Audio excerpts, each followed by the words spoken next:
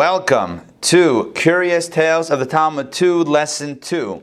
What a mouthful. Oh my gosh. Talk about a complicated name of a class. All right, Richard is joining. Richard is joining as we speak. It's going to happen. He's going to pop up in a minute. All right, this is Curious Tales of the Talmud 2, Lesson number 2, and here we begin. So, the story goes, Richard, welcome. Great to have you here. Here's the story. There's a rabbi who got sick. He had a pretty bad case of the flu. And this rabbi actually ended up bedridden for a little while. Well, the president of the board decides to visit the rabbi. And he says the following, Rabbi, I have good news and I have bad news. The rabbi says, fire away. He says, the good news is, on behalf of the board, I wish you a speedy recovery. The rabbi says, what's the bad news?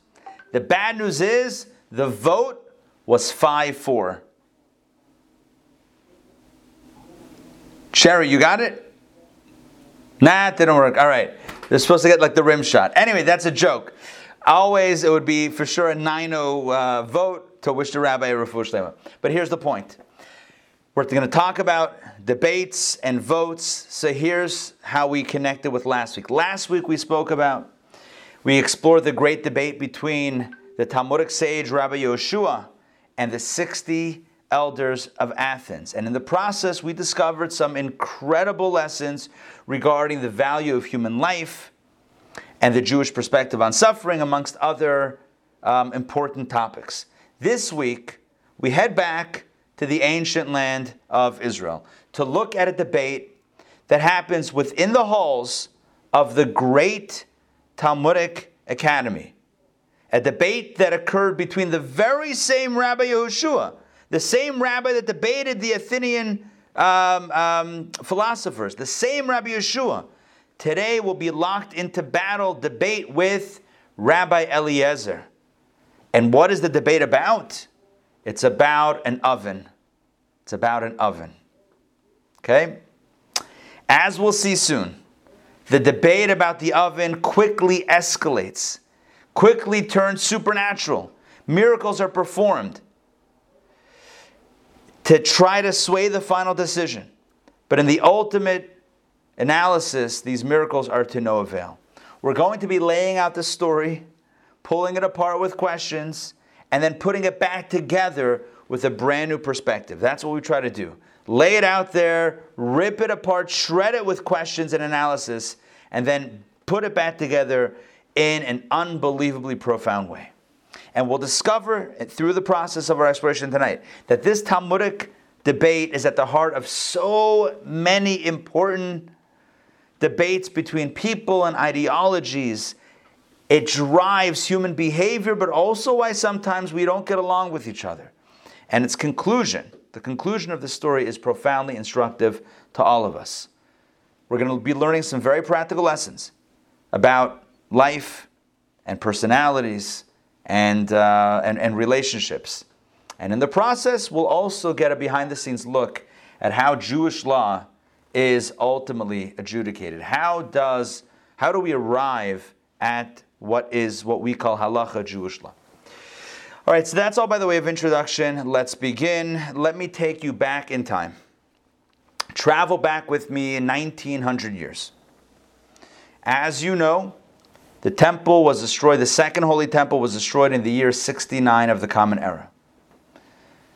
The story we're about to tell takes place just a few decades after the destruction of the temple. The story that we told last week took place a few decades after this story. So this is actually earlier. Today's story is actually earlier in history than the one we explored last week. So this takes place a few decades after the destruction of the Holy Temple. But here's what I need to tell you. And I may have mentioned this last week, but it's really important for this week's class. As Jerusalem was besieged by the Romans were a very powerful nation. They conquered huge swaths of land. The Roman army cut off Jerusalem entirely. They besieged the city. But what was going on inside was equally as nefarious. You see, on the inside, there were a group of what we call zealots who maintained that Jews were not allowed to reconcile or to find any conciliation at all with the Roman army. That they had to fight to the death. That was the zealots. The zealots, as the name suggests, they were all about fighting and regaining autonomy and not giving in to the Romans. And so they would not let anybody out of Jerusalem. With the fear that they might negotiate with Rome, they did not want anybody negotiating. Does that make sense what I'm sharing with you? Yes? The zealots wanted everyone to fight, not to negotiate. No diplomacy, only war. Okay. There was a rabbi. His name Rabbi Yochanan ben Zakkai, one of the leading scholars of the time, one of the leading rabbis of the time. Rabbi Yochanan ben Zakkai knew, and he felt very strongly, that the zealots were going to mess things up. It was not good for the Jews. The Jewish zealots is not a good approach. He knew he must get out of Jerusalem and negotiate with the Roman general. But you couldn't get out of the city. There were guards, Jewish guards, killing anybody that tried to escape. It's crazy. But that's what was going on. So he faked his own death. Rabbi Yochanan ben Zakkai climbed into a coffin. And he had his students put out the word that he had passed away, and they had to bury him. They were going to take him out of the city to bury him. Who was the Aron? Who was the ark? Not the ark. The coffin carried by? Two students, Rabbi Yoshua and Rabbi Eliezer. Two students, Rabbi Yeshua and Rabbi Eliezer. They carried the coffin. They got to the gates of Jerusalem. The Jewish zealots said, "What is this? It's a funeral. It's a levaya. We're transporting the coffin out of the city for burial." They said, "We don't believe you. We're going to take our spears and put the spears through the coffin." The students said very quickly, Rabbi Shua and Rabbi Eliezer said, "It's not right. What you want to be said about you that you put a spear through the holy body of Rabbi Yochanan ben Zakkai? Come on, that's not nice." So indeed, they let it go. They let the coffin go out, and out. Once they got outside of the city, he popped out of the coffin. He negotiated with the Roman general turned emperor Vespasian, and he had one request. The general said, "What would you grant? I'll give you one request." And he said, "Give me Yavne." Actually, he had a few requests, but one of them was, "Give me Yavne v'chachomel." Give me Yavne, the city Yavne. Don't destroy that city, and allow it to become the place where Torah is studied. And the Roman general said yes. He knew he couldn't ask for the temple not to be destroyed. That was already going to happen. He asked at least for one city from where Torah and Judaism could be rebuilt and could pivot without a temple, pivot into a new era. So that's what happened. So the debate we're going to learn tonight, listen to this, takes place in Yavne, in the academy that Rabbi Yochanan ben Zakkai built after the temple's destruction, and the debate occurs between the two students that held the coffin, Rabbi Yeshua and Rabbi Eliezer. So far, so good? You with me on the story? In the background? Good. Look, we could have just started the story, but we would miss out on all the richness and all the depth of the story. So we have a great rabbi, secures Yavne, smuggles himself out of the city with two students. Later on, a few decades later, the rabbi has actually passed away now. Rabbi Yochanan ben Zakkai is actually no longer with us. Two students are debating in the Talmudic halls. What's the debate? About an oven. Yeah, about an oven. What's the debate? Here we go. Should it be a 30-inch or 36-inch? Yeah? Should it be gas or electric? No, that's not the debate. A wolf or a... Yeah, that's not the debate. Debate is much, much, much, much more interesting. I'm going to share my screen with you. Let's jump in. Let's get this party started. Okay, the great debate. This comes from the Talmud Tractate Bava Metzia 59a and b, as you can see here. I'm going to read the case and I'll explain it. I may show you a visual or two as well. It was taught in a Mishnah. The Talmud says the Mishnah taught, if an oven is constructed out of layers of clay coils, and sand is placed between each layer, Rabbi Eliezer declares that oven to be permanently pure, while the sages declare it to be susceptible to ritual impurity. And the oven in discussion is the achnai oven. The achnai oven. Now you're probably wondering, number one, what's a clay coil oven that's comprised of layers with sand in between? What does it mean that one rabbi says it's permanently pure, the other one says it's susceptible to ritual impurity? What's the achnai? What is going on here? How did we end up on a Thursday night talking about this bizarre case? I don't even know what's going on. What kind of oven? What does it mean impure? All right, so let me explain. That's why I'm here. You think I'm here just to tell bad jokes? I mean, that too. I'm here to explain what's going on. Here's what Jewish law says. And this is really more pertinent at the time when the temple stood. And remember, this was just a few decades after the temple, so they were still discussing, laws related to purity and ritual impurity. Today, it's not as relevant because we don't have a temple yet, till Mashiach. So the discussion was like this. The law is that if a person is in a state of ritual impurity, for example, what is ritual impurity anyway? Let me take a step back with that. Ritual impurity means when a person comes in contact with something that is ritually impure. What's an example of ritual impurity? A dead body. So if somebody is, for example, in a house, under the same roof of someone who passes away, for example, if you step into a hospital, and the assumption is that somewhere in the hospital there is a person that's no longer alive, a dead body in the hospital, under the roof, and you're in the same building, you become ritually impure. What does that mean? Well, in the times of the temple, it was very important. It was very, very meaningful. You could not go to the Temple Mount in a state of ritual impurity. You could not go to the temple, to the Holy Temple, to the Temple Mount in that state. You would have to become purified. And that's a whole process. Depending on which level of impurity you got, there would be a specific purification process. You also couldn't eat certain things. Certain types of foods you couldn't eat in a state of ritual impurity.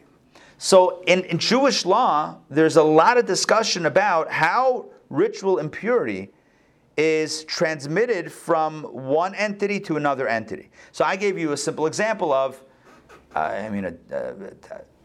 a sad example, but where a person passes away under the same roof as you, or somebody's no longer alive under that same roof, then you're ritually impure. But there are other ways to become ritually impure. And one way is if there's like a few degrees of separation, right? So if something touches something impure and then you touch it, there's it could go a few generations. Not like forever, because then everyone's impure at some point, but it can go a few generations. So the question on the table is about this oven. There was an oven that was constructed in a unique way. I'm gonna explain it in a second. So an oven that's constructed in a very unique way. And the question is, could that oven ever become ritually impure? Because the law is that for something to become ritually impure, it has to, for an object, not a person, for an object to become ritually impure, it has to be a whole object. If it's a broken object, then it doesn't become impure. So I'll give you an example. If you have a bowl, like a serving bowl, like a salad bowl, like a nice, clay or earthenware, glass, whatever it is, serving bowl, and something impure enters inside of it, the bowl becomes impure. But that's only if the bowl is intact. What if the bowl shattered? What happens if you drop the bowl? And now it's in pieces on the ground, and something impure falls on one of those pieces. The pieces don't become impure. Why? Because only a whole vessel, a vessel that's whole, that has its integrity, can become possibly impure. Anything that's broken can't become impure. Why? Too complicated to explain right now, but that's the key idea. If it's whole, it can become impure. It doesn't mean that it's impure. It could become impure. If it's broken, it cannot become impure. Does that make sense? Yes, so far? Yeah, sort of? Okay. The question was about this oven. What's the status of the oven? What's the status of the oven? It's an oven that's made of different coils, different layers of clay separated by sand. I actually have with me a visual that I want to share with you, so I'm going to share my screen. Hold on one second. Let me first pull it up on my side. Give me a moment, please. Here we go.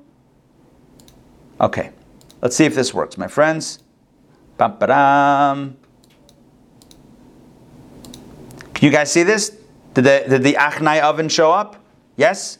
Thumbs up if you can see that, yeah? Okay. Coil, sand, coil, sand, coil, sand, top, and plastered on the outside. That's what the Achnai oven looked like. Yeah, very different from the ovens of our times, but that's what the oven looked like. Again, I'll show you again. If we can go back here, right? There we go. One layer of clay with sand, clay, sand, clay, sand, covered and plastered.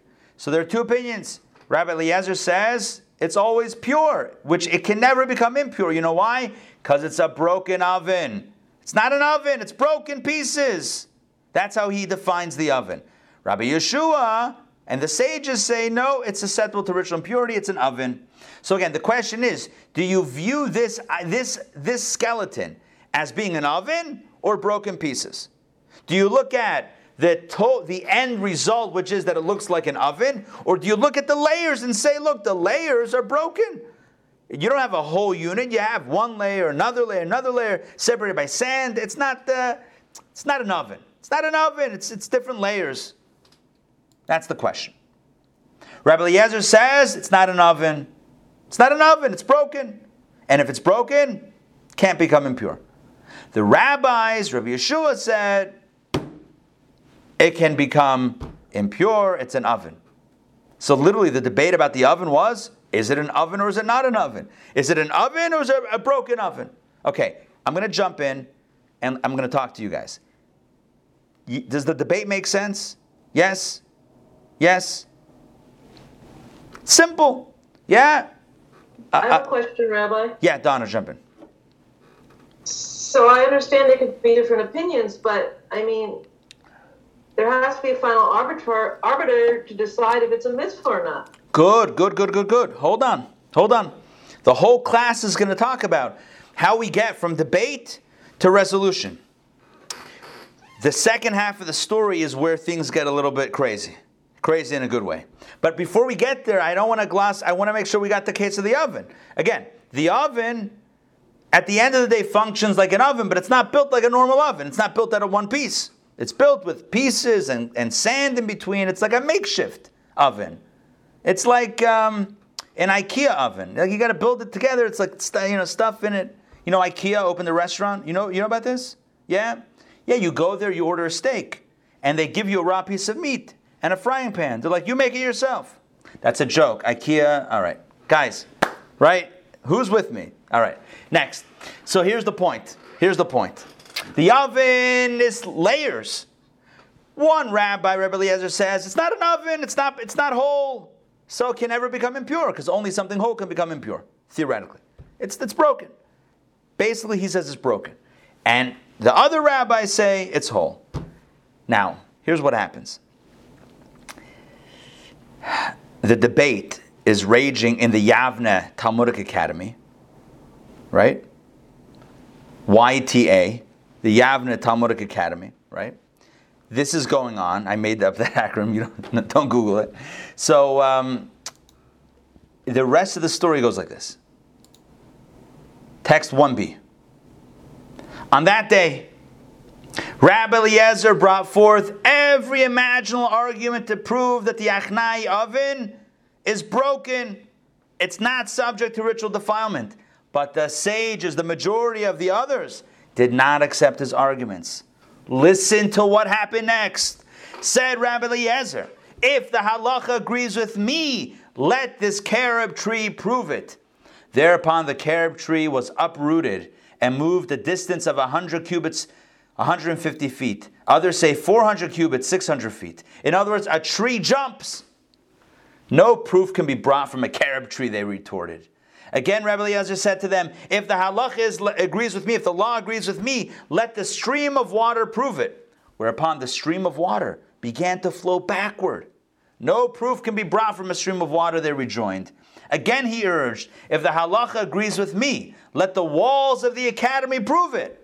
Whereupon the walls began to fall, inclined to fall. They started leaning in.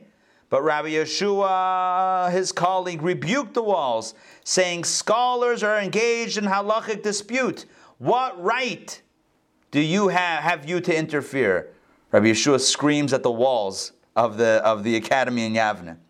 The walls did not cave in completely in deference to Rabbi Yeshua, nor did they resume their upright position in deference to Rabbi Eliezer.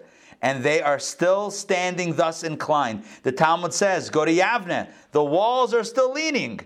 And we call this the Leaning Tower of Yavne. Joking. The Leaning Academy of Yavne apparently was a thing.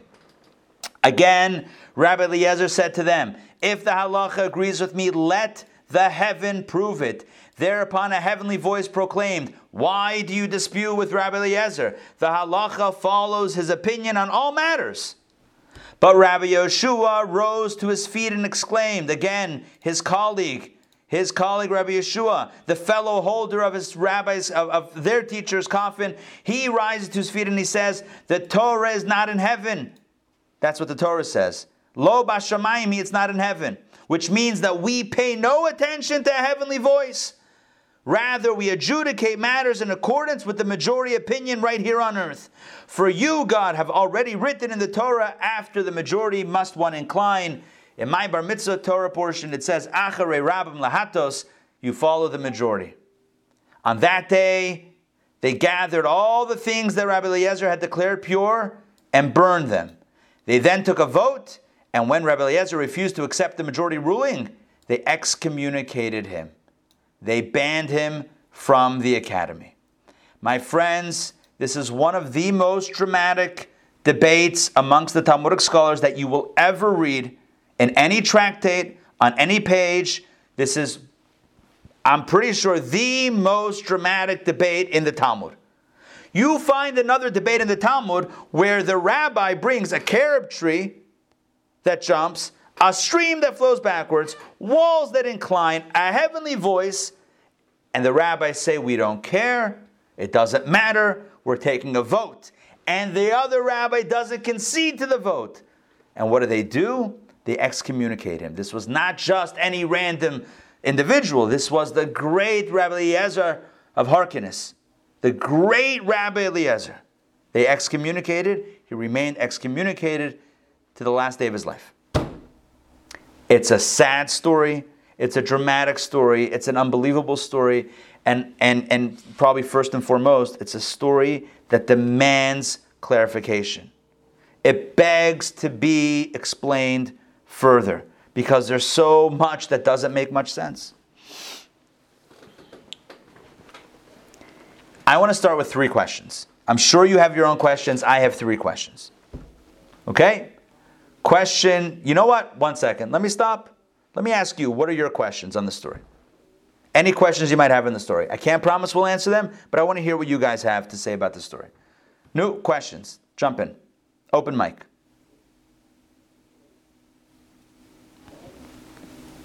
Jump in. You're good. Richard. Yeah. And I have a question. It makes sense to me. That's when the ruling, that's when they decided that the Torah is here. No details of the story are a little bit... An oven or not an oven? Were ovens always made like that in those days? In that case, it would be a whole oven. Okay. Question. But my comment is that, okay, so that's where they decided that the Torah is to be decided here on earth. That's the question here. Okay, if you want a question, I work with the ovens like that all the time. Okay, fair enough. Jerry, jump in. So 2 things. This seems like majority rule with no guidelines is tyranny. I mean, there's got to be some protection for the minority, and it just, if you're not listening to, if you're not observing miraculous occurrences, you're giving no status to miraculous occurrences. Right. trees hopping, walls collapsing, voices from heaven. You'd think somebody would go, maybe we ought to listen to this. Good. I hear the question, right? How come the majority is just blind majority, not okay? Good. Any other questions? Excellent. Any other questions? Yeah, Richard. So I don't understand the logic. It would seem to me that there's long-standing precedent that goes all the way back to even the Exodus when the Mishkan was built. The Ark of the Tabernacle was made up of pieces, of a lot of pieces. Was it not perpetually holy? Would it become ritually impure, or would it always be pure? Good question. Do we consider all things that are comprised of different pieces to be not have integrity? Good question. Good. What else? Yeah, more questions, Donna. What does excommunicated mean in our world? It means, first and foremost, that he was not allowed in the academy. His opinions weren't consulted. He didn't have a say in any rabbinic votes. His place was removed. His place of prominence was removed within the community. I mean, a lot of stuff. Someone who's really excommunicated doesn't count for a minyan. If you have 10 people, including that person, they don't count for a minyan. That's how severe excommunication carob is. It's pretty serious. They're invisible to the community. It's a pretty serious thing. I'll tell you my questions. I have 3 questions. Question number 1. Why did they listen to the heavenly voice? Why didn't they listen to the miracles? A carob tree, this is what Jerry asked, right? Carob tree is jumping, streams are going backwards, walls are falling, heavenly voices are proclaiming, all for the other side. So wouldn't you say, you know what? Maybe the guy's right. No, they stand firm, they're obstinate, they say, no, this is our opinion, we're not changing. Why? That's question 1. Question number 2, on the other side. If Torah does actually say, you follow the majority, then how come Rabbi Eliezer, after they took the vote, why didn't he concede to the majority? By the way, let me explain. Every time there was a debate, Beit Hillel, Beit Shammai, Abaya, Rava, all the great Talmudic scholars, whenever there was a debate, the protocol was everyone had a chance to try to convince everyone. They took a vote, ultimately, majority. And the other side, the minority, said, all right, that's the halacha. And they also did like the other guy. Like, if that case were to occur, you wouldn't say, well, my opinion is different, and splinter Judaism. Understand what I'm saying here? You wouldn't have 2 Judaisms. You could follow the majority rabbis. We live in a world in which, there's all, it's like Ashkenazi, Sephardi, it's like everyone's got their own thing. But back in the day, there was a singular path when it came to halacha. Certainly. Consensus. And the way it worked was, if they voted, whoever was in the minority ultimately conceded to the consensus. What's happening here is that Rabbi Eliezer says, I don't care. I know we voted. Doesn't matter. I'm not giving in this time. So now the question is on him. Question 2 is, why didn't he concede to the majority? So again, question 1 is, how come they didn't, why weren't they impressed by the miracles and by the heavenly voice? That's on them. On him is the question. On Rabbi Eliezer, the question is, how come he didn't concede to the majority? That's my second question. Question number 3 is, why was there such a fuss about an oven? All of this about an oven? I mean, there's so many debates in the Talmud. This never blew up. Only about this oven it blows up like this? Why was the oven such a hot issue? I know what you're thinking. It's an oven, right? Anyway, but why is the oven such a wild? Why did it give rise to such wild controversy? Let me share my screen for a second. Let's see how Susan Handelman, Dr. Susan Handelman, expresses this. Of all possible issues on heaven and earth, over which the sages might have had such a wrenching and cataclysmic debate, how does a mundane oven become the center of the storm? And what is the relation of the technical legal status of the small oven to the larger religious, pedagogical, and sociological issues at play in this tale? Why have the scores of disputes recorded in the Mishnah Talmud between Rabbi Eliezer and his colleagues from the first page of the Talmud onwards, Bracha 2a, why is this the particular issue through which the crisis occurs? Isn't the reaction disproportionate to the case in question? It's just an oven. Practically speaking, the implication of the debate was that those who followed the sage's view would not be able to eat or use any of the food or vessels from achnai type of oven under Rabbi Eliezer's supervision. In other words, since Rabbi Eliezer, let me just explain what she wrote there. Since Rabbi Eliezer never changed his opinion, that means whenever there was an achnai oven and food that came out of that oven that was under the jurisdiction of Rabbi Eliezer, you always could suspect that maybe it's impure, but he rules it always pure because it's broken, and then we have a thing. So that's why they burned all of the ritual items that came from his oven, or those types of ovens under his supervision. So they would fear, why would they not be able to eat? Because they would fear that these foods could have acquired tumah, ritual impurity, and not been purified, and would therefore be forbidden back inside. But is this a matter of cosmic importance? Okay, so it had a practical ramification, the fact that he didn't concede to the majority. But is it such a big deal? We're still left with our question, why does Rabbi Eliezer so stubbornly insist on a stance? And why does even heaven agree with him, but his colleagues nevertheless refuse? And not only refuse, but they also burn all the objects he has declared pure and ostracize them. What snake in the garden causes this expulsion and its terrible consequences? Why is this such a big deal? Okay, so I'm going to summarize the three questions in 15 seconds. Why didn't the sages reconsider after seeing the miracles? Why did Rabbi Eliezer not give in to the majority? And why such a big deal about an oven? You know by now what we're going to do is completely take apart the story, put it back together again in a magnificent way. In a way that's truly mind-blowing, enlightening, and just shares so much depth about the human experience and about life itself. But before we do that, to really eviscerate this story, I need to ask a few more questions. If you recall in the story, what happens when Rabbi Eliezer sees that his majority colleagues, the majority of his colleagues, are not agreeing with him? What does he do? He summons miracles. How many miracles does he summon? How many? The carob tree, the stream of water, and the walls. Now, after that, the heavenly voice on its own said, hey guys, stop, he's right. So that's the fourth miracle, but that's not what he summoned. He summoned 3 miracles. The question is why? Why 3 miracles? Why? What do miracles have to do with it anyway? Why pull out any miracles? Why 3 miracles? This was a debate of an academic debate, a scholarly debate, a halachic Jewish legal debate.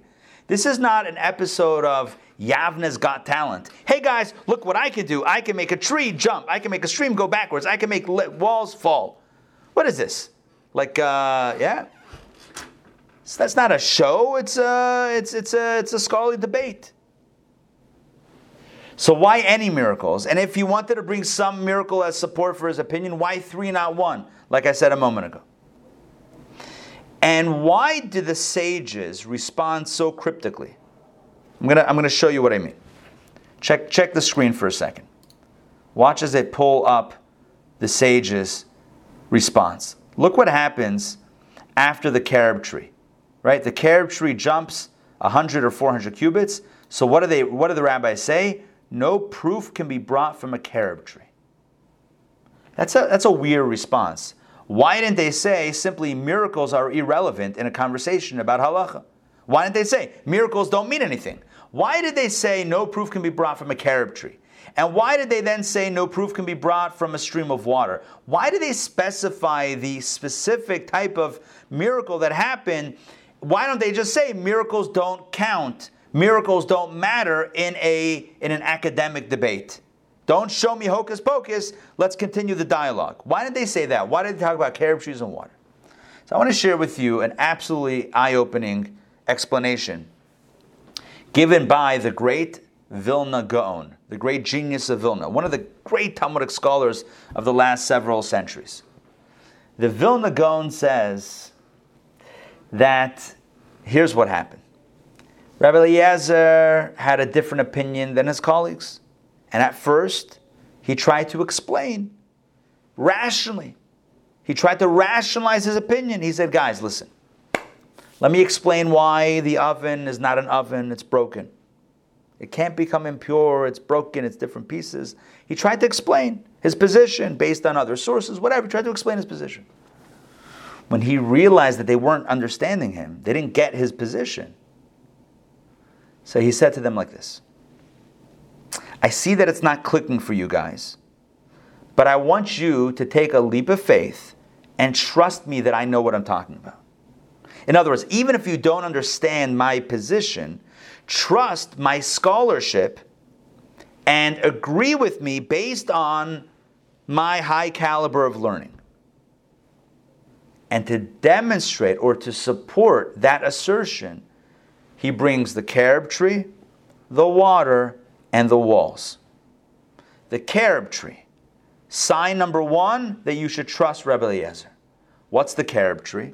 I'm explaining now the three items, the three miracle items, why he specifically brought those miracles, and why it would support his argument, guys, trust me, even if you don't understand me, trust me. Why? What's a carob tree? A carob tree is known, the carob is known for being a food of poverty and austerity.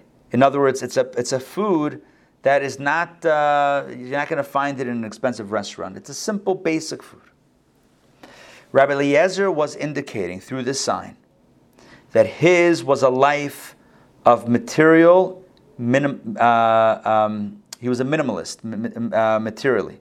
He was very austere. He had a lot of simplicity in his life. And that is the way to acquire Torah. Living a simple life is a way to acquire Torah. Let me show you the screen. It says in Pirkei Avot the following, text number 3. Kachi darka shel Torah, this is the way to acquire Torah. Bread with salt you shall eat, water in small measure you shall drink, and upon the ground you shall sleep. In other words, simple. A life of deprivation you shall lead while you toil in the study of Torah. What helps a person study and acquire Torah? It's turning down, right? The gauge on materialism, on physical indulgences. Bread with salt, water, a little water, and sleeping on the ground, no big deal. It doesn't mean literally those three things. It means living a more austere life, austere lifestyle. Rabbi Eliezer was telling his colleagues, guys, I live a simple life. All I do is study Torah. Trust me, I got this right. Even if you don't understand, I got this right. The Talmud elsewhere tells the story of Rabbi Eliezer. This is probably a story that you don't know. Rabbi Eliezer grew up in a very wealthy household. His father was exceedingly wealthy. As a young man, he told his father he wishes to study Torah. He wants to go to yeshiva. His father said, not happening, not happening. I'm taking care of you, you'll stay here, and that's it, you'll live a good life. He said, I want to study Torah. He said to him, if you go to yeshiva, I will cut you out. I will cut you off. That's it, nothing, no money. You'll have nothing. You know what Rabbi Eliezer said? So be it. He walked away from material wealth. He walked away from material security for one thing, to study Torah.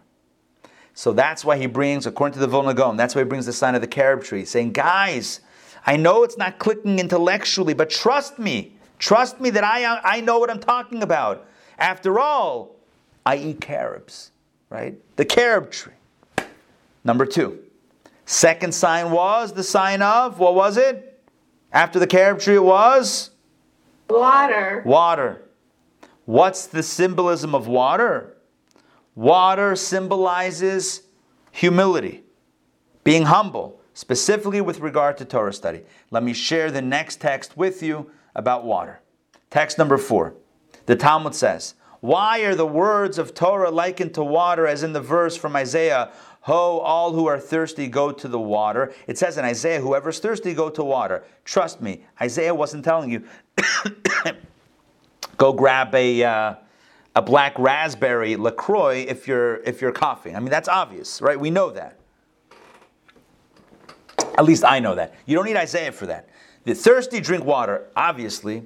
It's a reference to Torah. If you're thirsty spiritually, if you're looking for meaning in your life, if you're yearning for some meaning, doesn't mean you should buy a sports car, right? Midlife crisis, don't buy a sports car. Don't quit your job.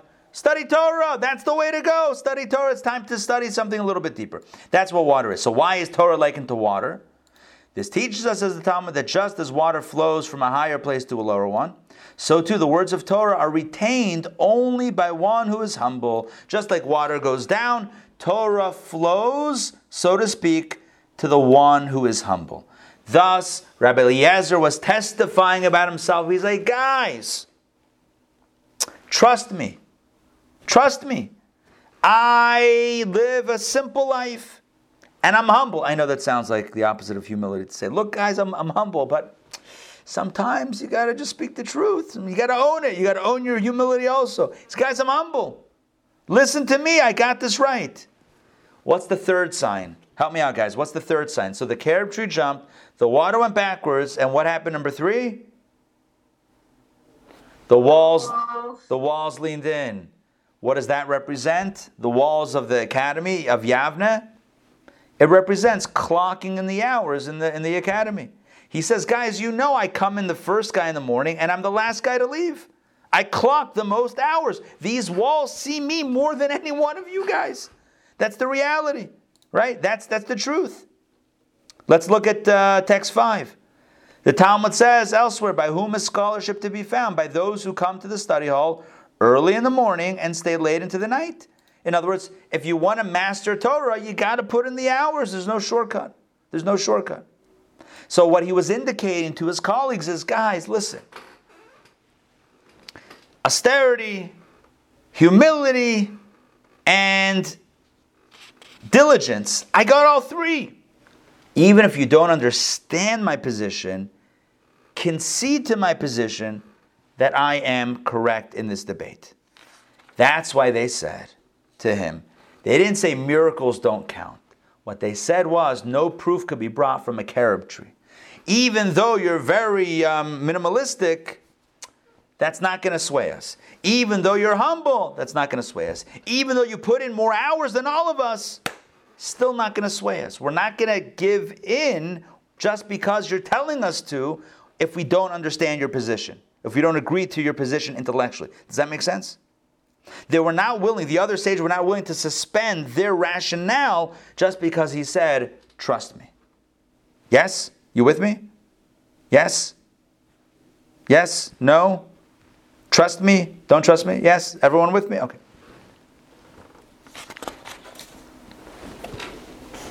And the truth is, Rabbi Eliezer was right. He was right. There was no greater scholar in his era than him. He was right. How do I know this? How do I know that Rabbi Eliezer was the greatest of his colleagues? He was right. When he said, guys, please concede to me, I have this right. You know that I'm right. I know that he was the greatest scholar of his era. Who said? His teacher. Rabbi Yochanan ben Zakkai, the rabbi who smuggled himself out of the city, spoke to Vespasian, got Yavne as the city. Their teacher, the teacher of Rabbi Eliezer and Rabbi Yeshua and the others, he said himself the following. Check it out for yourself, black and white. It's in Pirkei Avot. Rabbi Yochanan ben Zakkai used to say, that's the rabbi, if all the sages of Israel, were on one pan of a balanced scale and Rabbi Eliezer ben Hyrcanos was on the other, he would outweigh them all. It's not me saying that. It's not him saying that. It's Rabbi Yochanan ben Zakkai, their teacher, their beloved teacher. Rabbi Yochanan ben Zakkai said, you put all the scholars on one side of the balance scale and Rabbi Eliezer on the other side, and he's stronger than every one of them put together. That's how brilliant he was. You know how brilliant he was? He was so brilliant, they couldn't understand him. They couldn't understand his logic. He was so brilliant. You know, like geniuses that are ahead of their times? Yeah, you have this with art, right? There are artists that in their lifetime, no one bought the art. Everyone's like, that guy's art, meshuggah. Yeah. Although, speaking of meshuggah art, you heard about the guy who duct taped a banana to the wall? That was a thing. Yeah? This was a thing. Yes? No? All right. You guys have to look at the news a little bit more. I'm kidding. Anyway, here's the point. Rabbi Eliezer was the brightest of the bunch, so bright that they didn't understand him. So when it came to this dispute, he said, guys, I'm right. We don't understand. We have our own position. Guys, trust me. They wouldn't.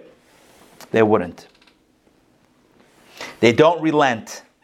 They don't provide, notice they don't provide rejoinders for his argument. They don't say, you're not so austere, you're not so humble, you're not so studious, you're not so great, you're not so wise. They don't say that. All they say is that all of your points, although they might be true, they're inadmissible into the conversation. We're having a vote on halacha. And the way the vote on Jewish law works is, you take a vote, and what the scholars believe to be correct, you vote, the majority wins, and that's it. You're the smartest, you're the brightest, sure. Even God, even heaven agrees, sure. But Torah's not in heaven, Torah's here. It's inadmissible. Inadmissible. But why? Why is it inadmissible? Why isn't he right? If he's the smartest, why shouldn't they concede? Why? So to understand this, we need to go deeper. But before we do that, let me check in with you guys. Any questions? Any questions on what we've talked about thus far? Yes? Questions? Is everything clear? Like everything, all the details are lining up so far? Yes? Okay. So to understand why it is that the sages didn't ultimately concede, if the rabbi was really the smartest, Rabbi Eliezer was the smartest, and to understand this, we need to look at the characters involved. Rabbi Eliezer on one side, and Rabbi Yeshua on the other side. It wasn't just Rabbi Yeshua, it was all the other sages. But Rabbi Yeshua was the spokesperson for all the other sages. He was the one that told the walls, don't move. He was the one that told the voice in heaven, we don't listen to you. It was Rabbi Yeshua that spoke on behalf of the other sages. He was the leading scholar on the other side. So let's look at these two personalities. And when we look closely, we find something that is actually amazing. You see, years earlier, decades earlier, the same Rabbi Yehoshua was on the other side of the argument. Not about the oven, but in another case. He was on the minority opinion. And ultimately, he reacted differently than Rabbi Eliezer because he relented to the majority opinion, even though he believed he was right. Are you with me on what I'm saying now? Turns out, years earlier, Rabbi Yehoshua was on the other side, the losing side of a vote. But in his case, he ultimately conceded and relented to the majority. So here's what happened. It's a wild story. This was back in the day when the Jewish calendar was decided by eyewitness testimony about the new moon. As you probably know, the Jewish calendar is a lunar-based calendar, which means that the months begin with the sighting, the appearance of the new moon, after it has waned. When the moon reappears in the sky, that is the first of the month. The 15th day of the month is when the moon is a full moon, and then it continues to diminish, at least visually, until it essentially disappears from sight at the end of the month. So that's how the Jewish calendar flows. Back in the day, they didn't use an actual calendar. They used a visual sight system.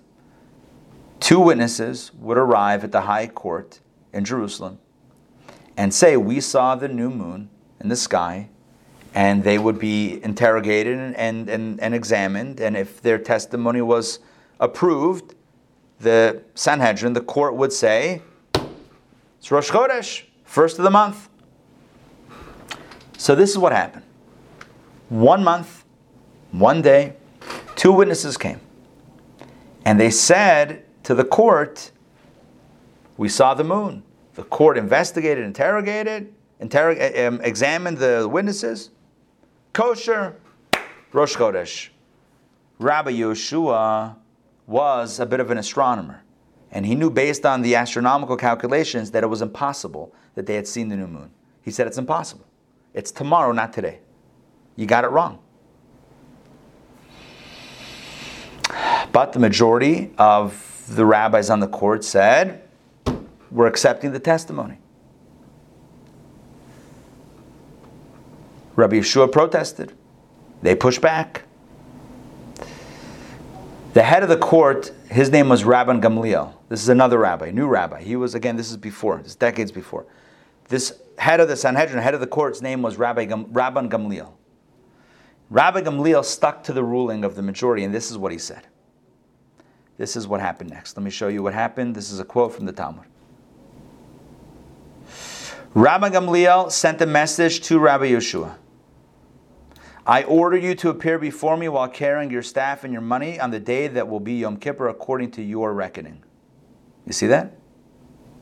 He told him, I know you're counting a different day of the month. I know you don't believe that Rosh Chodesh was when it was. I know you think it's a day later. So on the day that you think is Yom Kippur, I order you to come to me with your walking stick and your wallet, which would be in violation of the holiday, right? According to what you believe is the holiday, but come. Rabbi Akiva visited Rabbi Yeshua and found him in great anguish. Rabbi Akiva said, I can bring proof from the Torah that what Rabbi Gamliel has done is valid. The verse says, these are God's holidays, holy convocations, that you shall proclaim in their appointed seasons. God is saying, whether the holidays are proclaimed at the proper time or not, I have no holidays other than those that you proclaim. In other words, God says in the Torah, you proclaim the holidays. So if the witnesses get it wrong, if they're accepted for whatever reason by the Sanhedrin, that becomes Rosh Chodesh, and God says, I agree. Even if it doesn't make sense, I agree. You proclaim, the court has to proclaim this. That's where Rabbi Akiva consoled Rabbi Yeshua, said, all right, you're not violating Yom Kippur if you follow Rabbi Gamliel. Rabbi Yeshua then went to Rabbi Dosa ben Harkinas, who said to him, if we call in question the decisions of the court of Rabbi Gamliel, we must call in question the decisions of every rabbinical court which has existed since the days of Moses. In other words, when a court rules on something, when they vote and they rule, we have to concede. We have to accept it as halacha. Otherwise, you're going to split. You're going to call into question every halacha in Judaism, every law, and you're going to split Judaism, and it's going to be a disaster. So what did he do? Rabbi Yeshua took his staff and his money and went to Yavne, to Rabbi Gamliel, on the day on which Yom Kippur fell according to his reckoning. Rabbi Gamliel rose, kissed Rabbi Yeshua on his head, and said to him, come in peace, my teacher and my disciple. You are my teacher in wisdom. You are my disciple for having followed my instruction. That's the story. Just to explain the story, the court called, let's just call it a Sunday. The court called Rosh Chodesh on the Sunday, based on the visual testimony. Rabbi Yeshua said it can't be. It's got to be Monday. Well, the court disagreed with him, and the month began on Tishrei, right? Rosh Hashanah began on a Sunday. You count 10 days, and the community celebrated Yom Kippur. Rabbi Yeshua said, it's not Yom Kippur. Yom Kippur is the next day. So the day after Yom Kippur, when everyone was done with Yom Kippur, Rabbi Yeshua was planning on celebrating his own private Yom Kippur, which is why Rabbi Gamliel, the head of the court, said, you're not going to split Judaism. You're not going to split halacha. I want you who think you're right to come to me publicly on the day that, according to your calculations, Yom Kippur, come to me with your stick and your money to publicly announce that you have conceded to the majority, so we keep this unit together. And that's what he did. So what do we see in this incredible story? Rabbi Yeshua was in the same position that Rabbi Eliezer is in the oven situation. Rabbi Yeshua was on the minority side. But what did he do when he was on the minority? and he thought he was right. He knew he was right. What did he do? He ultimately conceded to the majority. And what about Rabbi Eliezer? Never conceded till the day he died. He remained excommunicated because he would not concede. He would not give in. He would not say, you're right. He could not say it. He would not say it. Rabbi Yeshua did. Rabbi Eliezer didn't. So you can imagine the subplot here. As Rabbi Eliezer is digging in his heels and saying, I'm right. Rabbi Yeshua is saying, you follow the majority. Can you imagine in Rabbi Yeshua's heart and mind, he's thinking about when he did the same thing. And he ultimately conceded, and you can imagine him saying, I did it. You need to do it now. I conceded to the majority. Now you must do so.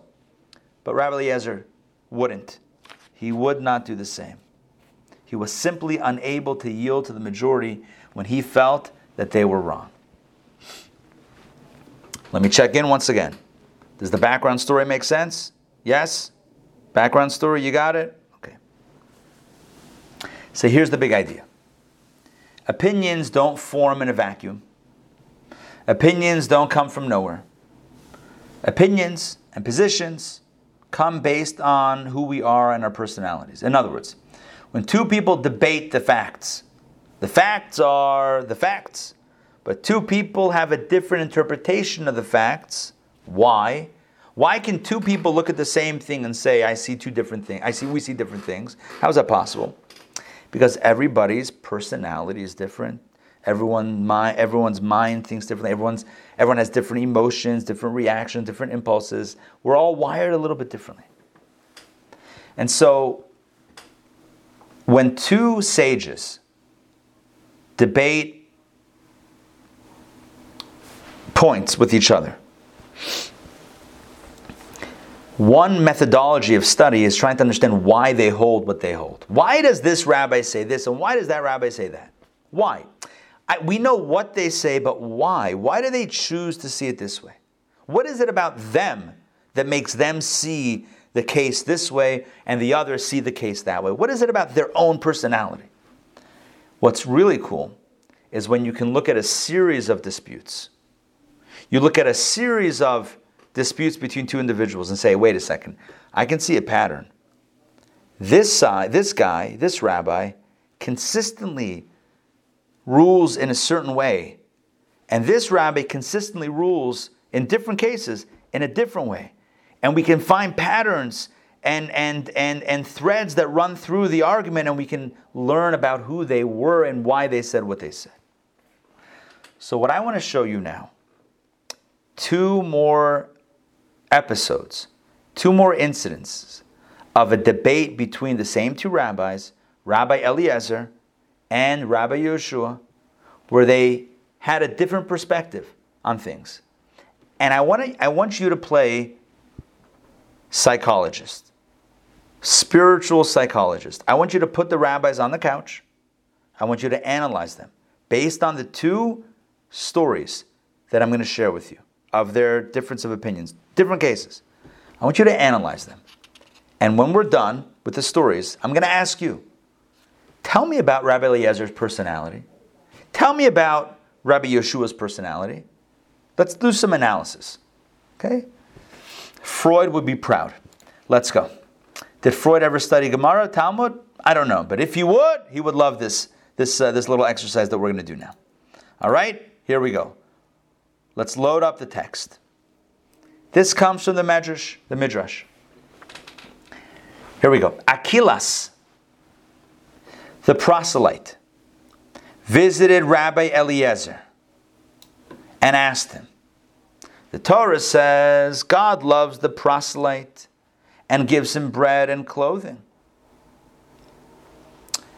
If God loves the proselyte, why does he give him no more than the most basic necessities? Right? It says, the Torah says, God loves the proselyte and gives him bread and clothing. Bread and clothing? I was expecting something a little bit more, opulent. If God loves the proselyte, hook him up with something nice, a nice car, right? A yacht, right? A pool, something. Give me something. Bread and clothing, that's basics. Rabbi Eliezer says, you regard this gift as trivial? Responded Rabbi Eliezer, That which our patriarch Jacob had to plead for, bread to eat and a garment to wear, God readily provides to the proselyte.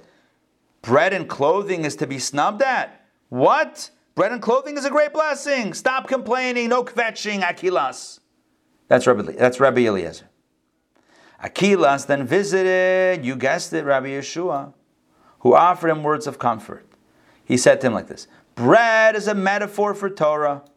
As it says, come partake of my bread. Clothing is a reference to the mantle of the Torah scholar. Right? So what does it mean that God loves the proselyte and gives him bread and clothing? Bread means Torah, and clothing means scholarship. It means that God loves you, you're going to become a great scholar, a Talmud Chacham, a brilliant sage.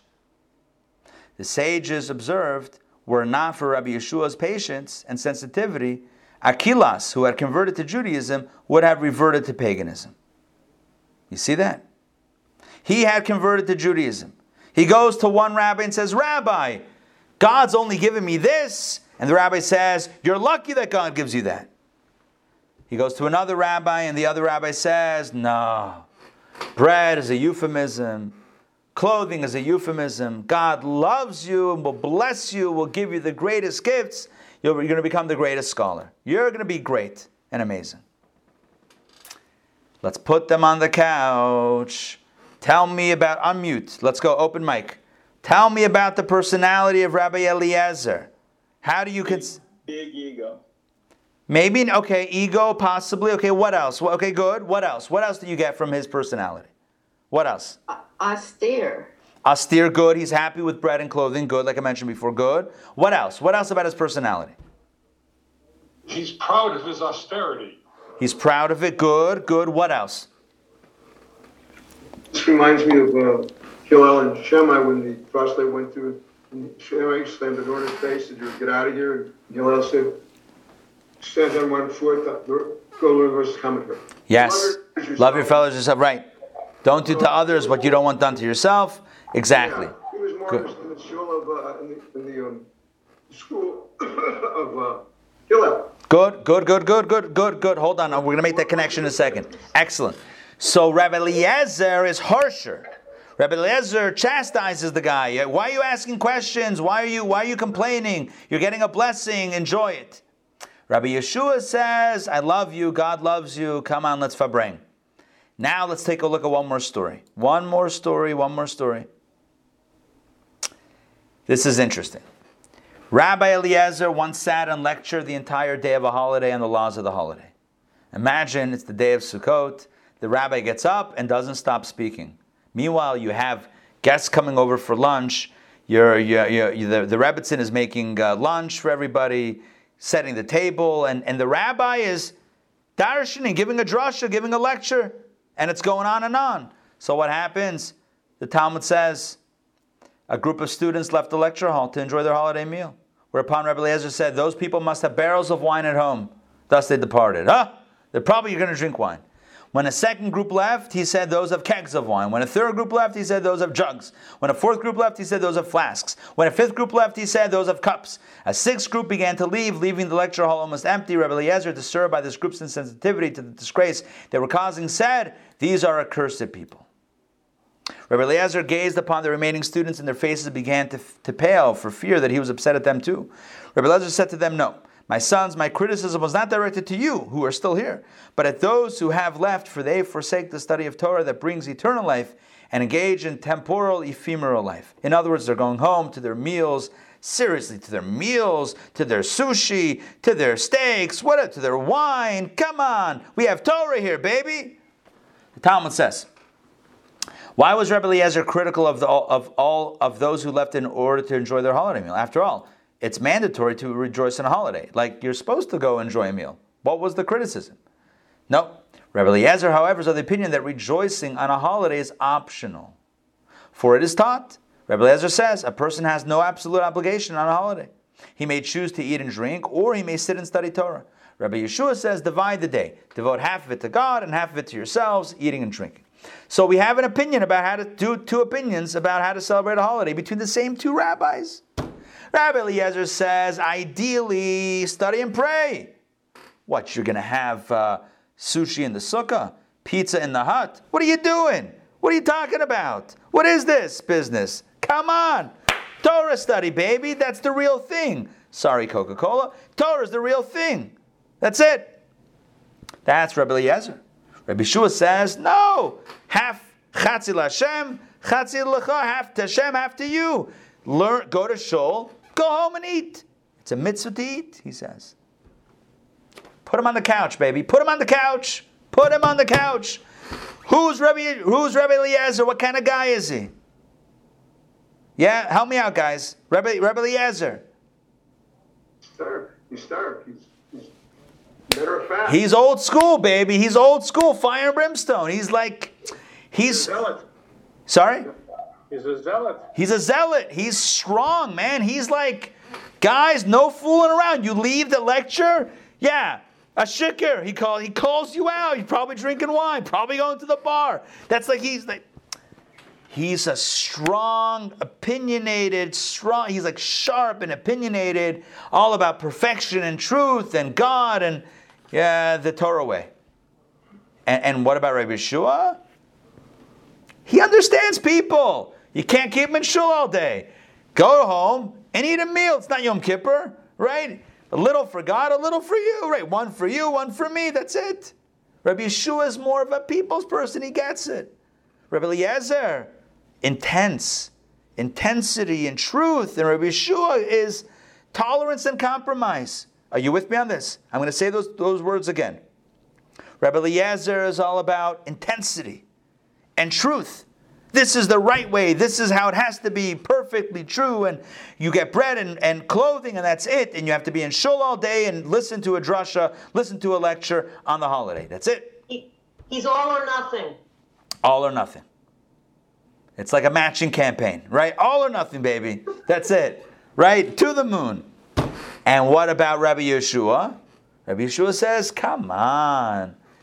Hey, people are people. Tolerance, compromise. You're not dealing with angels. People have to go home. They want to spend time with their families. They want to eat something. They want to enjoy themselves.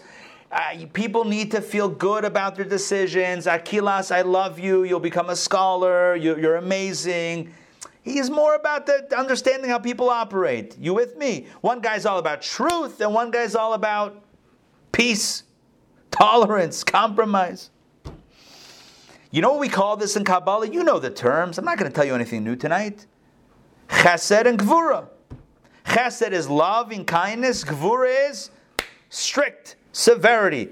So who was who? Rabbi Yeshua, the second guy. Rabbi Yeshua was Chesed. All about the love and tolerance and understanding and compromise. Rabbi Eliezer, truth. Gvura, severity, strictness. Strict. Different people. You could have parents, same kids, two different types. One parent is do whatever you want. The other parent's like, we got the rules. Two different personalities. Right? Sometimes it's good, sometimes it can be complicated if you have this dynamic, the dual dynamic, chesed and gvura. Some parents believe, what's best for the kid is to allow them to explore. Allow them to, to go free and to explore and to make mistakes, and they'll figure it out. Another parent says, no, we have to make rules and be firm and be rigid, and you got to be here and not there. And who's right, who's wrong? Different personalities, different souls. Why do I say souls? Because the soul has chesed and gvura. So when the soul came from above, it was injected with a little more chesed, a little more gvura. Every soul is a different thing. Every soul, right, as it hurtles through the worlds, the spiritual worlds, it comes down here, it's like a bullet. The ballistics, some have this way, that way. Some have a little more chesed, some a little more gvura. That's a very violent example, my apologies. It's like music, right? Or it's like colors. Go into Photoshop, whatever. You tweak the red, you tweak the yellow, you change the color. You amplify one hue over the other. It's a different color. Some people have more chesed, more loving, more accepting, more tolerant, more understanding, compromising. That's their personality. Some people more gvura, exacting, strict, absolute, truth. No compromise. Who's right, who's wrong? Different personalities. So who mentioned before Hillel and Shammai? Somebody mentioned before Hillel and Shammai. Yeah. Richard, you get an extra drasha on the holiday, an extra sermon for you. Oh, I'm kidding. I'm sorry. I'm channeling my inner Rabbi Eliezer. So here's the deal. Hillel was famously chesed. tolerant, loving, right? The fellow wants to convert. Akilas are already converted. But the story with Hillel and Shammai was the fellow was thinking about converting. Rabbi, teach me the whole Torah on 1 foot. So let's talk about Shammai. He went to Shammai. Shammai was Gvura. Shammai says, get out of here. How dare you? Why I oughta? And he grabbed a ruler. I don't know what this is. He grabbed a ruler. I'm going to hit you. Get out of here. What are you talking about? 1 foot. You're making a mockery of Torah. Torah is truth. Yeah. Hardcore. Old school, fire, brimstone. Hillel said, yeah, don't do to others what you don't want done to yourself. That's the whole Torah. The rest is commentary. But you might want to learn the commentary. Love. Love. Love. Yeah? Love. So, Hillel and Shammai lived, let me explain this.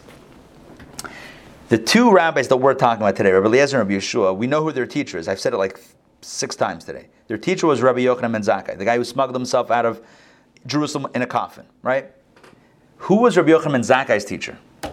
Hillel! Hillel was his teacher! Hillel! And yet, even though when Hillel, Rabbi Yochanan ben Zakkai, and then the students, Rabbi Eliezer and Rabbi Yeshua, Rabbi Eliezer was a throwback not to his teacher's teacher, but to his teacher's colleague. He was a throwback to Shammai, Gvura. How do I know this? Don't take my word for it. Don't take my word for it. Take a look at the Talmud. Rabbi Eliezer was a follower of Shammai. You can't make that up, nor did I make that up. That's a quote from Talmud Tractate Nida. Rabbi Eliezer was a follower of Shammai. What does that mean? What does that mean? He liked his Twitter feed. Hey, he's a follower of Shammai. What does that mean? He followed him on Facebook. No, he followed in the energy, the spirit, the modality of Shammai. Shammai was Gvura, truth, absolute, disciplinarian. Rabbi Eliezer, although his teacher's teacher was Hillel, he was in the model. He was in the modality of Shammai. What we've done, and I hope you appreciate what we've done tonight so far. We're not done yet. Oh, not even close. But I hope you appreciate what we've done. We started off about an oven. Then we moved to understanding the core is that Rabbi Yeshua was able in his lifetime to concede to the majority. Rabbi Eliezer couldn't. We said, let's try to track down who they were inside before we understand how it manifested itself. We brought other disputes, and we've come to this conclusion that the patterns indicate, and the Talmud clearly says, that Rabbi Eliezer was a disciplinarian. Gvura was about truth and perfection. Rabbi Yeshua was more understanding, compromise, right? Understanding, love, compromise, understanding, tolerance. Now, we can understand what happened with the oven. Now we can understand what happened with the oven.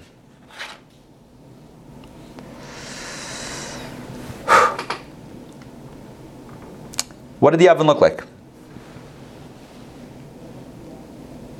Different pieces of clay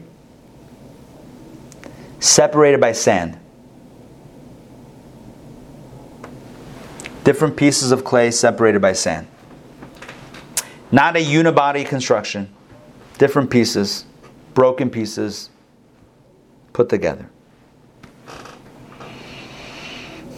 Rabbi Eliezer looks at that oven and says, where's the integrity here? Where's the integrity here? There's no integrity. It's broken. It's not an oven. I know what an oven is. It's not an oven.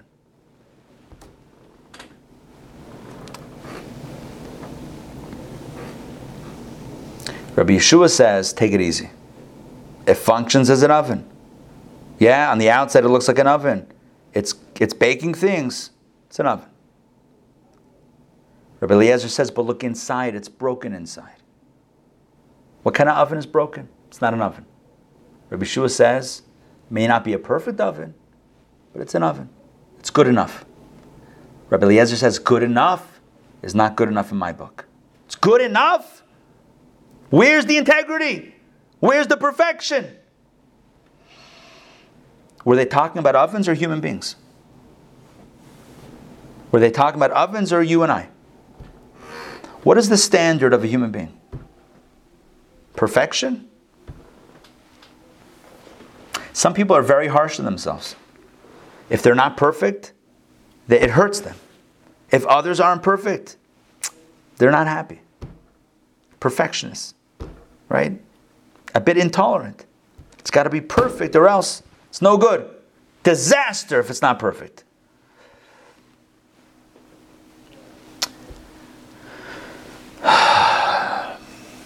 When you look at a person and you see their flaws, yeah? I see layers of clay, but I see all this sand in between. I see all this sand, the schmutz. You know what schmutz is? Schmutz means dirt, debris. I see something nice, but I see all this sand in between. All this schmutz. They do good things from time to time, but in between, they're involved in all sorts of activities. What kind of oven is that?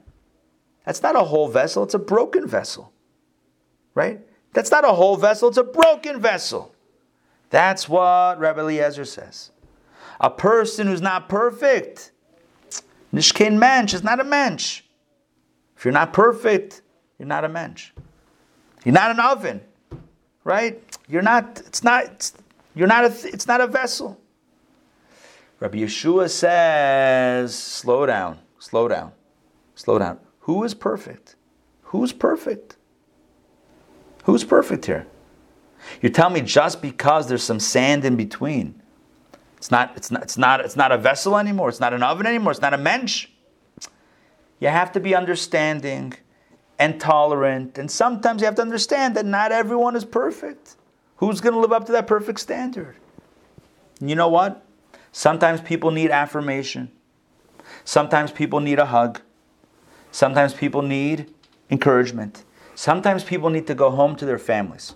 Sometimes people need the class to end and to go eat something. And you demand perfection. Perfection is not practical. And if you're not perfect, you could still be a good person without being perfect. You could still be an oven without being perfect. This was the debate that occurred nearly 2,000 years ago about what is the standard by which we are measured. Rabbi Eliezer said the standard by which we are measured is a perfect standard, and if we're not perfect, it's a problem. Tzaddik or the highway. And Rabbi Yeshua said, life is not so simple. It's not so black and white.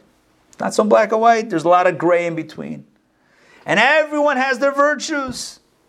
And everyone has their vices.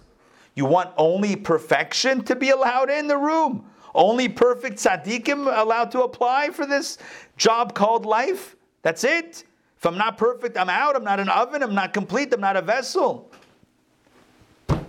Doesn't mean I celebrate imperfection, but it also means I understand that imperfection is part and parcel of the human condition.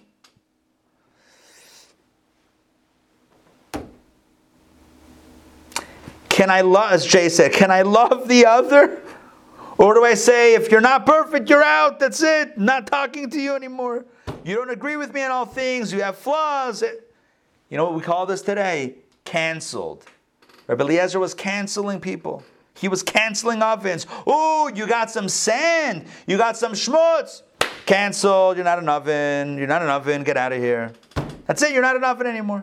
You're not a vessel. You're broken. You're flawed. Right? That's it. We're not talking about you anymore. It's intolerance. It's not practical. Miyala Bahar Hashem. Who can stand on the mountain? Who can climb the mountain and say, look at me, I'm perfect? Who can do that? Who? Who can say that I have no sand, no skeletons in the closet, nothing under the rug? Who can say that? To hold someone to a perfect standard, Rabbi Yeshua says, is wrong and it's reckless and it's not my way. Love and tolerance, Chesed says, how can you cancel someone just because you discovered that under the veneer there's some sand in between the layers? Just because they're not as perfect as they might try to appear on the outside, so you're going to cancel them? That's not right. That was the debate. It was a big deal. It's not about an oven. It's about a perspective on life. It's about relationships. It's about ourselves. How hard are we on ourselves? How hard are we on our loved ones? How critical are we of our neighbors? How intolerant are we of others that disagree with us? How quickly are we to cancel others that might have done something wrong? These are all questions we need to think about. Are we in the modality of Rabbi Eliezer, perfection or the highway, or are we like Rabbi Yeshua, a little bit more tolerant? Well, we know what the majority ruled like. Yeah? Who? The majority of sages were aligned with not Rabbi Eliezer, with Rabbi Yeshua. The majority of sages said life cannot be lived in this perfect standard. It's not sustainable. Rabbi Eliezer, you're so perfectly wise and brilliant and truthful and fierce. You amaze us. Rabbi, you amaze us. You have access to miracles and heavenly voices. Rabbi Eliezer, you're incredible. But you're not practical. It's not real life. Life can't be lived in that perfection. So they voted. And of course, the majority aligned with Rabbi Yeshua, the guy who understood people. Got that? No one's perfect. I get it, right? That's most people align with that honest appraisal of the human condition. And of ovens, of course, because we're talking about ovens, right?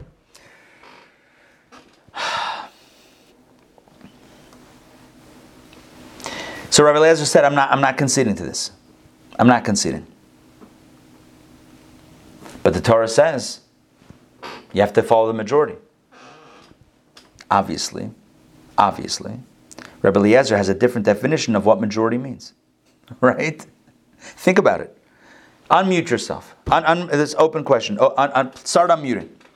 How do we typically define majority? Right? How do we define majority? What's the majority? It's not 50%. Of what? Of votes, of individuals. Does everyone get an equal vote? Depends. Rabbi Yeshua said, we have the majority. We voted. Most scholars agree with me. Rabbi Eliezer says, what kind of... Right. Say consensus. Consensus, right. But consensus of bodies?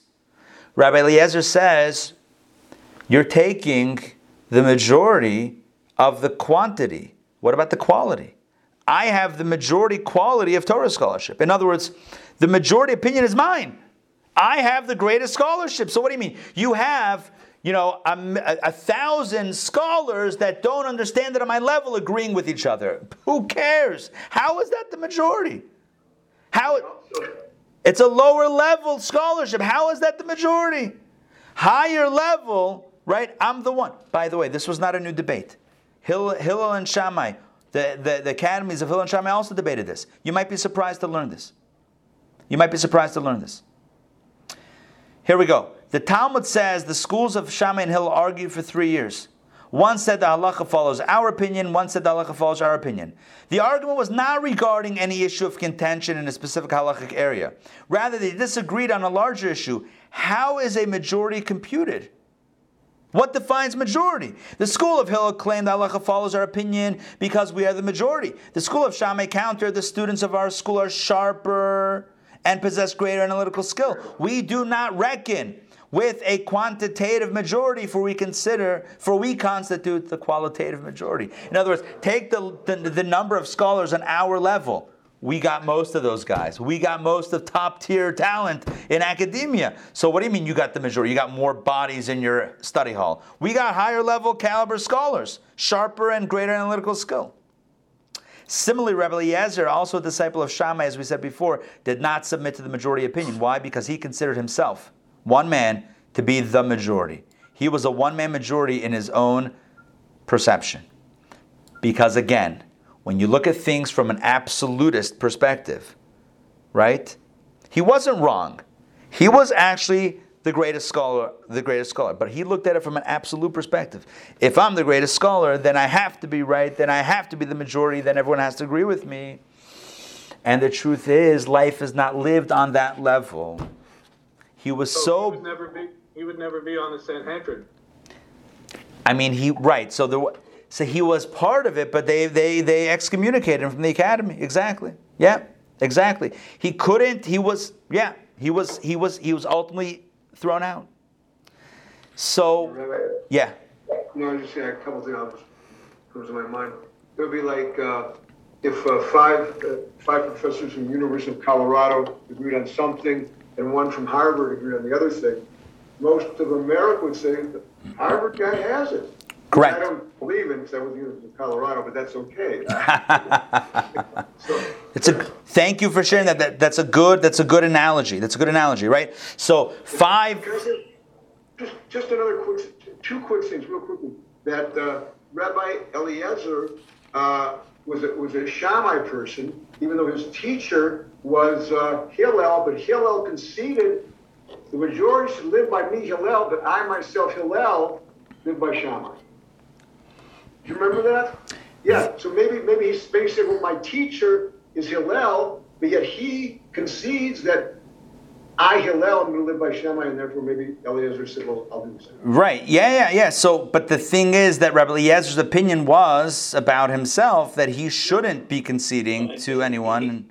Right. Yeah, that was his angle. Anyway, here's the deal.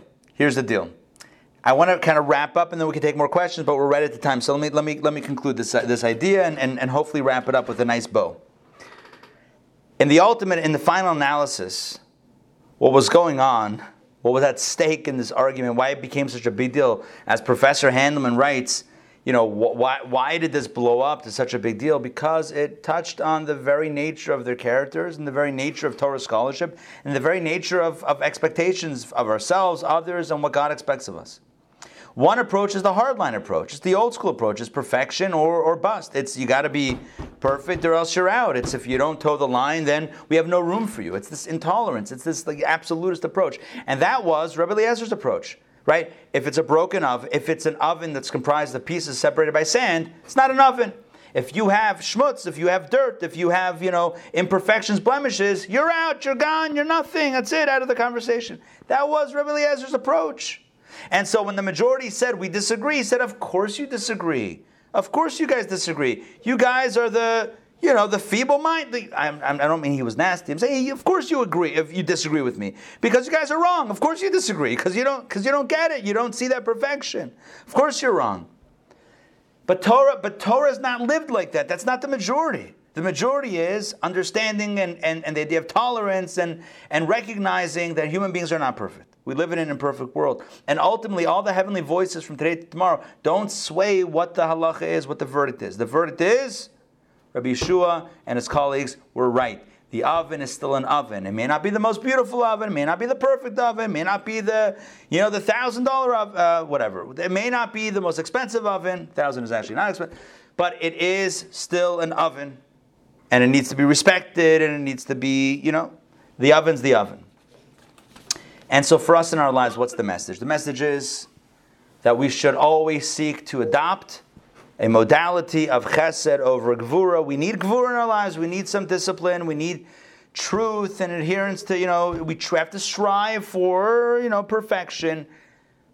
But let's not beat ourselves up if we're not there yet. Let's not beat up each other if they're not there yet. When we notice the flaws of someone else, let us quickly remember that we too are not perfect, and we're okay.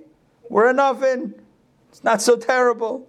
Who can live with Rabbi Eliezer's standard? It's not sustainable. The rabbi said, you have to concede to reality of the human condition. If you cannot concede, then we can't operate within this. We can't operate in this space together. The walls leaned, like the mezuzah, right? We tilt the mezuzah. It's not up, it's not down, it's a little bit leaning. The walls of the academy leaned. It's not purely chesed, not purely gvura, it's kind of in the middle. But if you have to, because we need both. You need to love, you need some boundaries also, you need some discipline, some truth. But if you have to err on one side or the other, let's go chesed.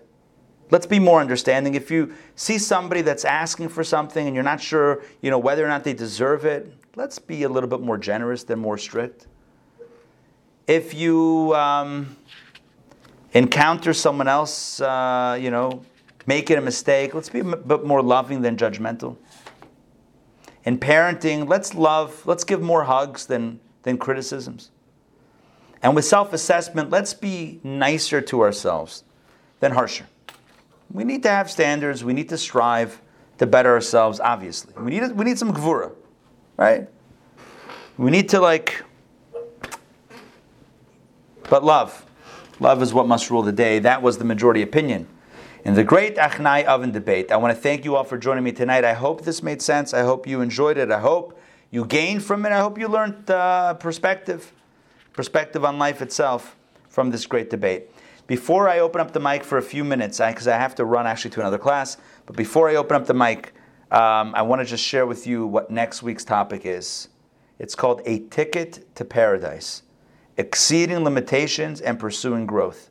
We'll learn about the powerful story of Rabbi Hanina ben Trajan, one of the famed 10 martyrs who lost their lives at the hands of the Roman emperor. We'll also discuss the payment rates at an ancient rent-a-donkey, and learn why the greatest sages expressed uncertainty on their deathbeds. Don't miss our spectacular grand finale next week. Same bat time, same bat channel, Thursday night, 8 p.m. 8 p.m. All right, well, let's open up the mic for, let's say, 3 minutes, and then I got to cut it. All right, jump in. Who's got something?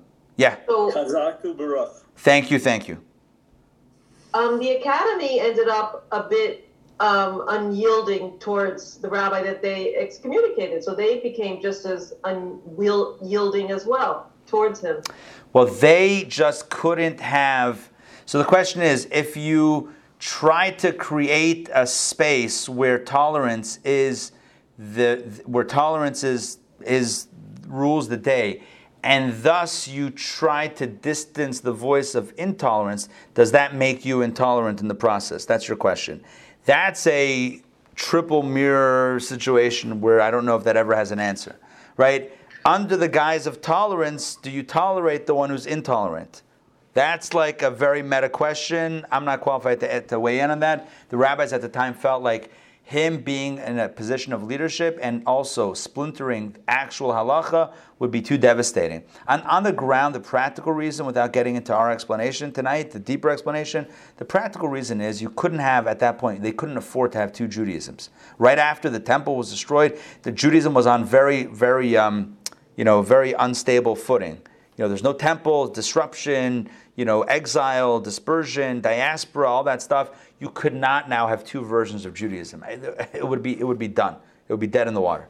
So they had to really be strong about solidifying. We have one narrative. There's one halacha. We're going to have to agree. Even if we disagree, we'll have to agree to disagree. But we can't keep on fighting and splinter off and observe different holidays and observe different laws and different rules. And some people do eat it and some people don't eat it. At that stage, it would be devastating. I know today we have different things, but back then it would have just destroyed Judaism. So on a simple level, that's the answer. He's still Jewish, though.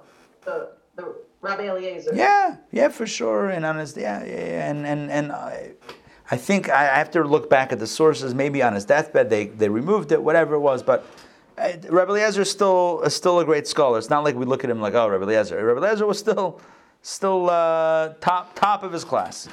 All right. Who had a question or a comment? Jump in. I have a quick comment. Yes. That maybe Rabbi Eliezer was so staunch in his opinion, so digging in his heels so much, because he had the heavenly voice of his son, which he did not ask for. He just came. Yeah. Well, that's tonight's class. He knew he was right. So what happens when you know you're right and the other guy's wrong? Are you able to concede to the imperfection of someone else's way of understanding it? That's exactly that's my whole point. That's the whole point of the class. Right? When you know you're right, can you tolerate someone who you know is wrong? That's the whole point of the class. Hold on 1 second. I could tolerate you if you might be right, but I know you're wrong. I can't tolerate you. That's the whole point of tonight's class. Can you still tolerate them when you think they're wrong?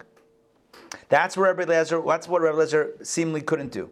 Rabbi Yeshua said, we know sometimes it's wrong. We still have to tolerate and accept. It's not perfect. That's how it is. But Rabbi Eliezer couldn't do that. All right. I have one quick question. Did Rabbi Yeshua remind him of the previous where he himself conceded? I don't. It's not indicated in the narrative that he told him, "Hey, I was in your position." Remember when? Yeah, I was in your position. Remember that I put my tail between my legs and I conceded. The day that I thought was Yom Kippur, I came with my charge card and my tap to pay, and I bought a Coke. Do you remember that? Yeah. He doesn't say that. I don't think he said that. But it's clear that in his experience, he had done exactly that. Rabbi Eliezer was not able to do it. Wasn't his personality. He wasn't able to overcome that. I was crying when you were telling the story because it hurt. It hurts to hear this.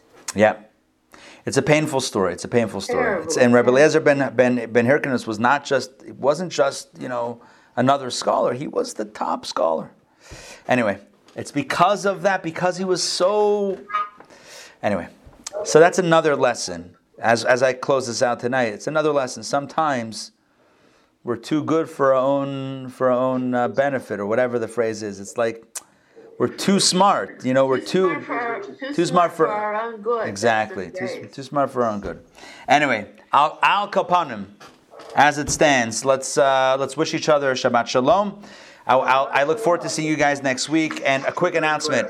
Thank you. Glad you enjoyed it. Join us Monday night for Hot Topics in person at In-Town Jewish Academy, a class that explores modern dilemmas through Jewish thought. Join me online on Zoom Tuesday night for Judge Ruchi Fryer, who is an incredible trailblazer in her community and throughout Jewry, throughout the Jewish world. She's a judge, and she opened up an all-women EMT ambulance service, Hatzalah, in Brooklyn. Faced a lot of fierce pushback from the patriarchy on that. She has broken through glass ceilings. She's a criminal court judge in New York City, and she'll be speaking live and exclusive for us on Zoom next Tuesday, 8 p.m. Join us. Sign up now, intownjewishacademy.org. You don't want to miss it. All right. Laila Tov, Shabbat Shalom. We'll see you guys soon. Take care. Thanks for being here tonight.